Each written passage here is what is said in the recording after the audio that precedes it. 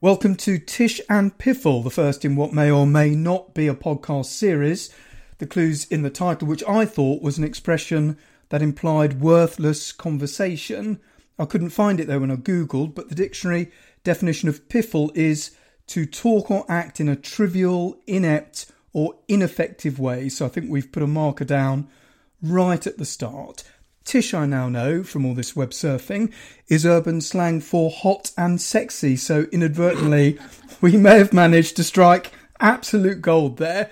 There are four of us who hopefully will banter at a canter. Do you know, I wrote that, I liked it immediately, and it's going to make the final edit, everyone. So that is the end of that. Let's do a few introductions. My name's Derek. I'm a journalist. I previously considered myself a bit of a homebody, but I don't know about anybody else. I'm absolutely climbing the walls now. Can we start by going around the rooms? Tell us, everyone, who on earth are you? Hello, I'm Sian, and I live in a high-rise flat in London, and I've done so for a year after running away from the lovely Gardens of Kent last year, and I'm also starting to regret that slightly in the current situation. I'm perpetually broke, and I'm perpetually in a pub. However, I do have a couple of measures of success, what I've done in the last few years. I once broke a world record, like an actual Guinness World Record, for having the most people in one pair of underpants, which may or may not come on to later, but we'll see. It will. And I've also been told that because I've got a blue tick on Twitter, that means I'm actually a successful person. So I'll take that. That's probably all I have to say about myself at the moment, but I'm sure you'll find out more as we go through this potential series or not series. I can't see it. My name is David.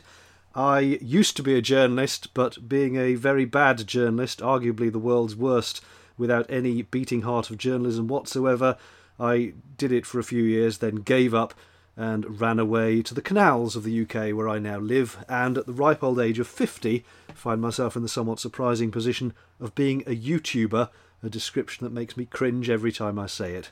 But I am enjoying life, bobbing about on the water and mostly talking to the ducks.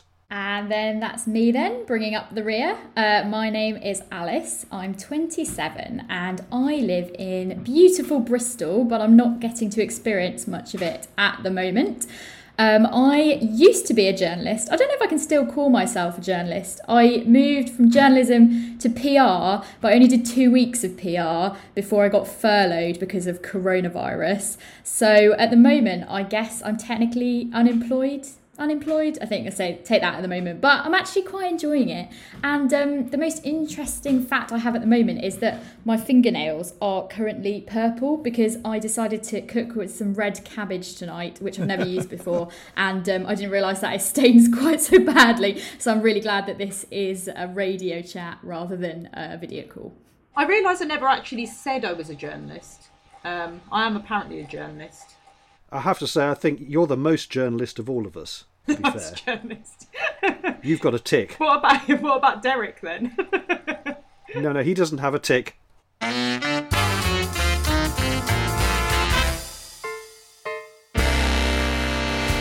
Now, I envisage this as being a fairly loose format, which is code for no work whatsoever, having been put into fleshing out the idea. But as you've said, we all do talk and write for a living, so I thought we should really chat in our little pilot about the only game in town, these very strange times we're all living through lockdown here in the UK and everywhere else pretty much, apart from Belarus, I read. I don't really know where that is. I think it's next to freaking whateveristan in East Europe, but they've just carried on as if it hasn't happened. But I do want to say by way of disclaimer that we're not meaning to make light of some of the awfulness around us. We're just trying to smile in the face of straitened circumstances, because what's better at the end of the day than being happy? So first question, how's everyone coping?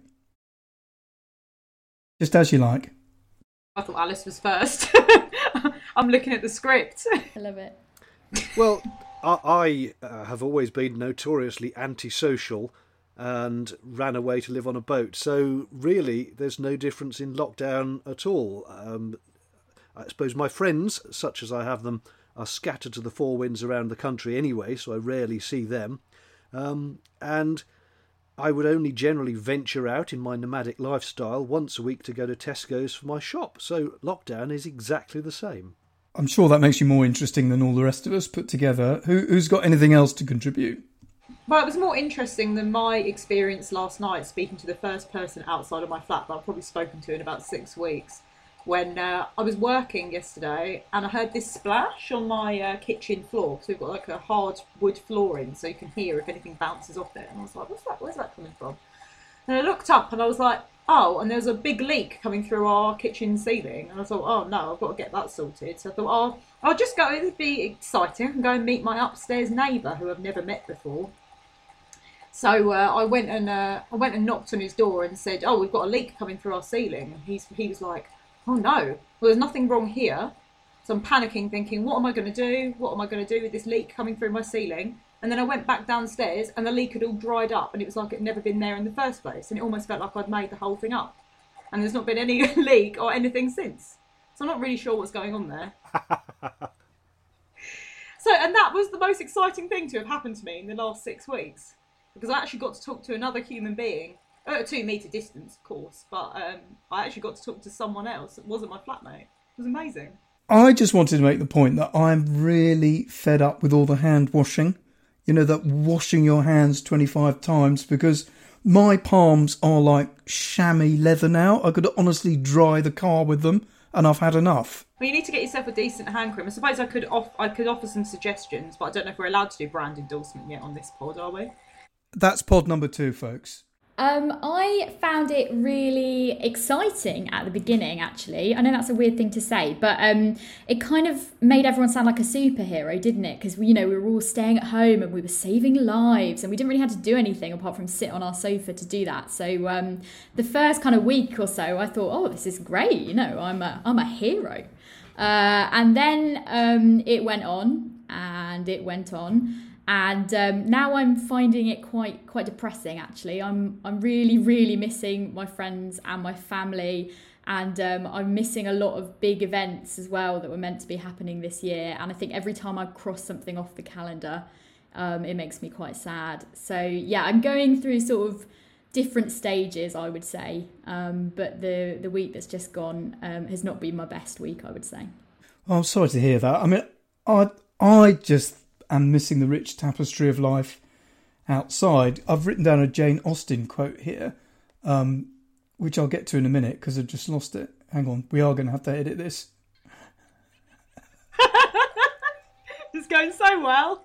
As Jane Austen said, for what do we live but to make sport for our neighbours and laugh at them in our turn? And it's a bit hard to do that when there's not much going on outside. You window except dog walkers and lardy shufflers, because I remember a brilliant time, and this is my favourite anecdote. I only suggested the pod so I could tell this anecdote. When a bloke came round the road opposite to try and win back and woo back his girlfriend, who was the woman who lived opposite, and there was this humongous ding-dong for which I had a front row seat. I had a royal box seat, and, stuff like that is just not happening. And, I think that's a great shame. I haven't actually told the anecdote, but she won on points because she was far cleverer than him. There was the lingering suspicion that he'd betrayed her. He kept shouting, "Give me another chance." But she had moved on. And, I thought... At any point did anyone utter the words, "We were on a break"? No. He just kept going, "Give us another chance." But as I was hosing the petunias, I felt that I should contribute. That just sounds like a euphemism. It's not a euphemism. I thought, take him back, he is a man and men are flesh, but that's it, her heart had hardened, I don't blame her, and she moved on. But the best bit was Mum coming outside. The parents were absolutely mortified. The mum came outside and said, she's got to come in for her tea. It's a great excuse to end an argument if ever I've heard one. And now I'm looking out at nothing, basically.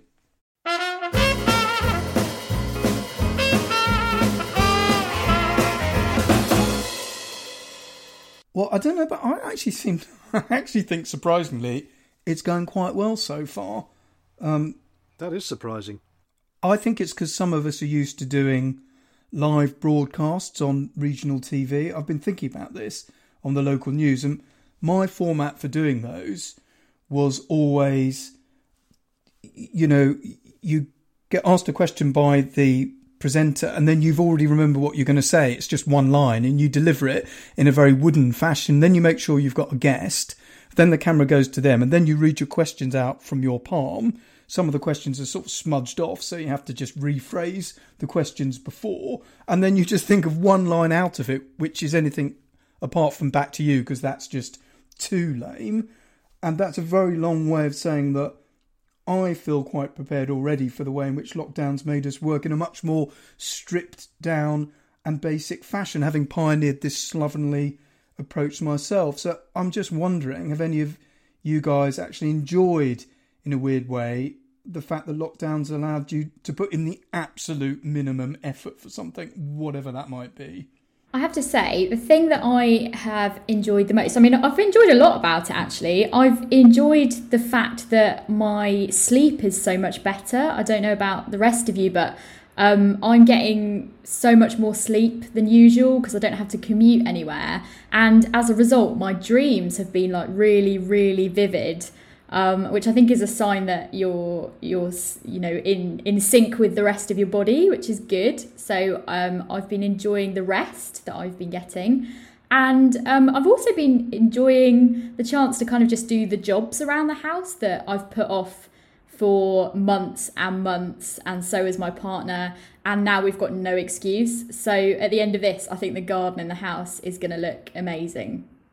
Yeah, I kind of agree with the sleep thing, because I'm definitely sleeping more than I used to, because say I'm not having to commute, I'm not having to get on the tube or anything like that, but I've been dreaming more, and it's horrible. I hate it so much. I'm having nightmares. I'm having people telling me that they hate me in my dreams. I never used to remember my dreams. The last few weeks I've been able to remember my dreams, and I wake up scared. They're actually really horrible. So I'm kind of looking forward to getting back to being tired and commuting, so I don't have to have these these horrible dreams anymore.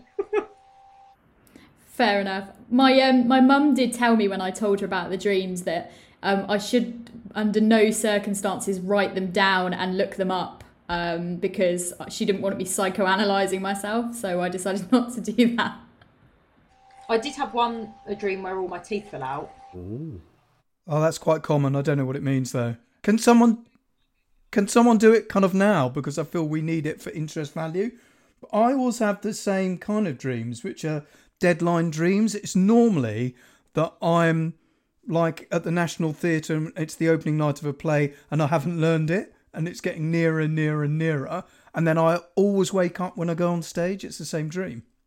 I have something very similar to that, but it's always to do with being in a new radio station where I've not broadcast before, and I don't know what any of the buttons do on the control console. And inevitably there's a deadline coming where something has to be pressed and something has to happen, or the record runs out, and I'm in a terrible tiz, and then I wake up.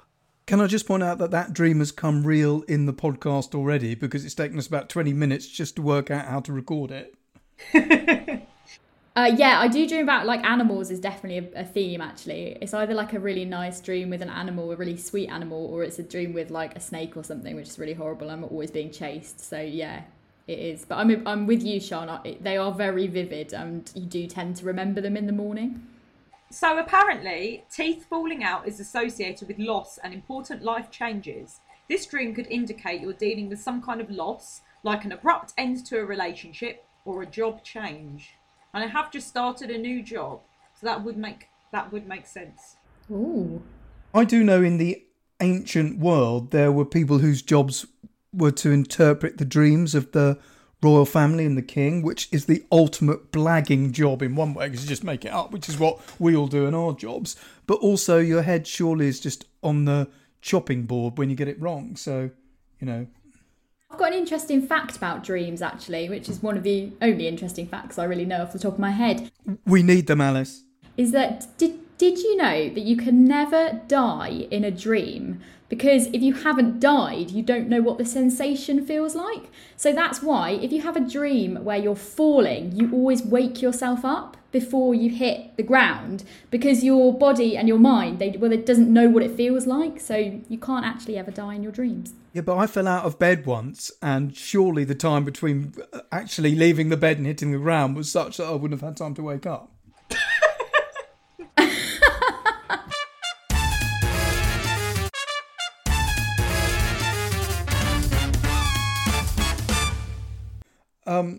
we move on to the question that I've lost, which is another reason why we're going to have to edit. There's no way half of this is getting on. We're going to have to record lots of extra material then, Derek. This is the bonus bit in the middle of the pod.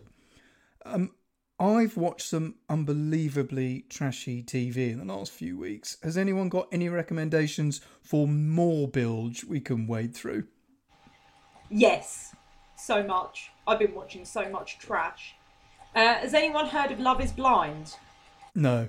Yes, I love that. Isn't it so good?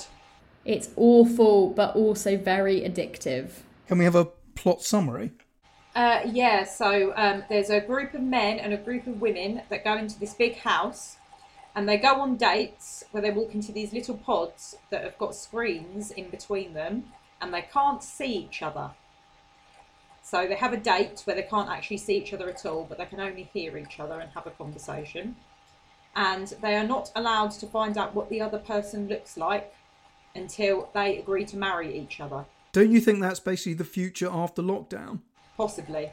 I think it's quite reflective of our current situation where none of us can really see each other. We can only talk to each other. Well, nothing else has worked for me, so I might as well give that a lash. I just really feel like it's your kind of show. I actually would love to see you as a contestant. I think it would be really good for you. But the best thing about it is they get like a free honeymoon to like some exotic location. Albeit they have to go with like a random stranger who they might not even like very much. But I'd probably go on the show just for that. Do you know what? It sounds quite good. I'm not sure it's bad enough. I was just thinking of stuff that you keep on watching. Like I was eating Pringles the other day and the first 5 were brilliant. But then after that, they tasted like the carpet. And I went on and I kept on and kept on. Has anyone watched telly like that? That's exactly what Love is Blind is like. I would say that is quite a good summary of exactly what it's like. You're hooked. You watch one episode, you watch 2 episodes, you're hooked, and then you sort of get to episode 5 and you think, why am I still watching this? But I have to see it through.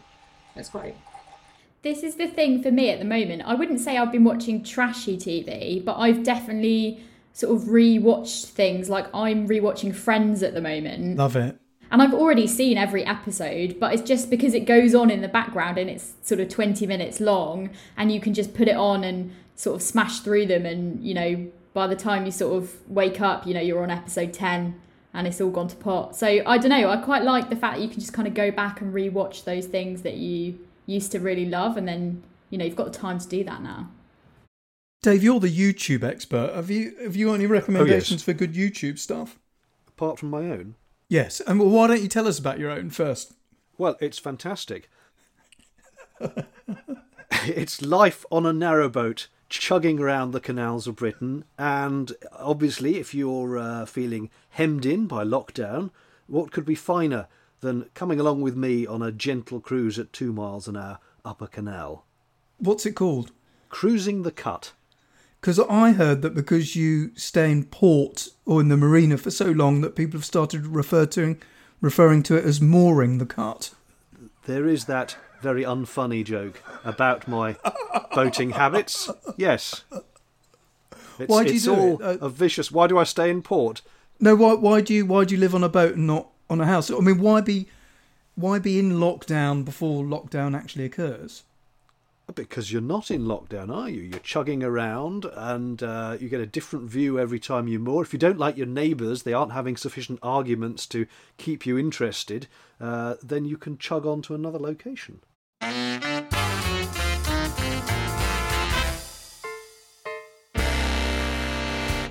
I'm just thinking lockdown, if it's not already been eased by the time this goes out, it's not going to be as bad. In a weird way, will anybody miss anything about total lockdown?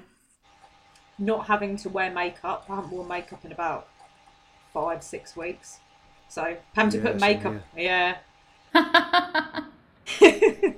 But the idea of putting makeup on, yeah. Can I confess that throughout... I haven't ironed a shirt and I've been really liking that. And I actually have just worn jogging bottoms and stuff and I've really enjoyed that too. Confess away, Dave, go on. Well, it's just that throughout most of my time at my former employer, where indeed you now work, I never ironed my shirts anyway. Is that why you don't work there anymore? You were really funny. You had a real gift. I don't know why you say you're not a proper journalist, because your stuff was way more interesting than most other people's. Well, let's face it, most of my key stories were about seagulls attacking people and escaped tortoises. So again, I say I'm not a proper journalist. Nothing's changed, honestly. Because the best story today is when the police were called because they thought there was a tiger in a field, but it turned out to be like a little painted statue that someone had in the wood or in a garden or whatever. That's the kind of stuff people want to listen to. Surely they don't want to listen to lockdown mania every day, do they?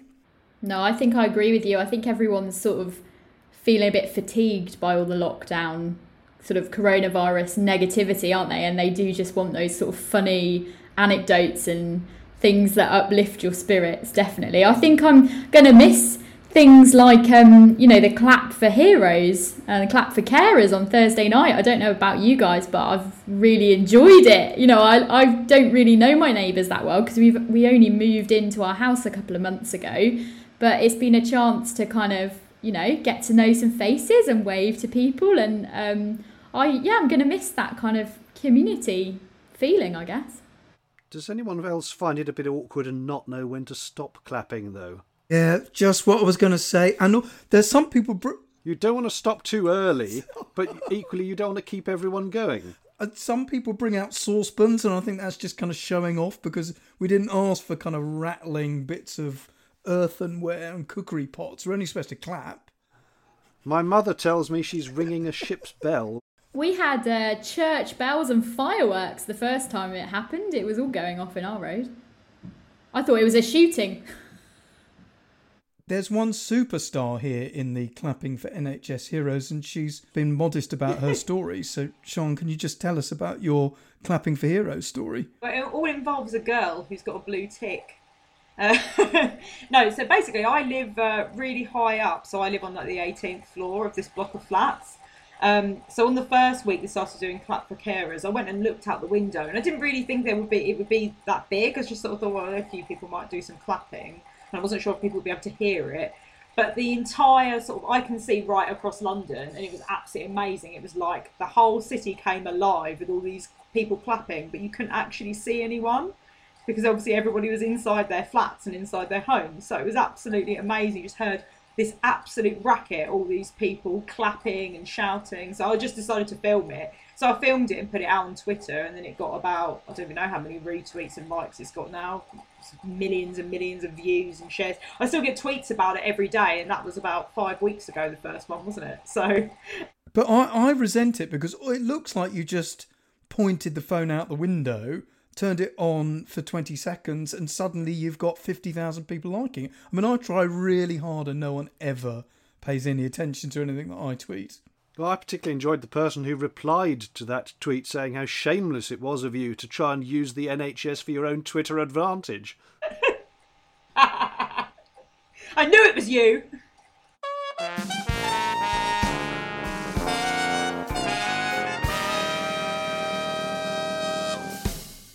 The other point is, of course, we're really only doing this because of lockdown. I don't think we would have bothered starting this if we weren't all just sitting in our homes and boats without anything to do. I speak for myself. Well, if there were no greater incentive to end lockdown. And why don't we end it here? Because, I think we've done quite well and sort of finished all together. So, time to say goodbye. Goodbye. Goodbye. Goodbye. Goodbye. Tish and Piffle is Sean Elvin, Alice Key, Dave Johns and Derek Johnson. It's a tied up with sticky tape and a bit of string kind of production, isn't it? Let's face it. We may be back, or frankly we might not bother. But hey, in the meantime, thanks for listening.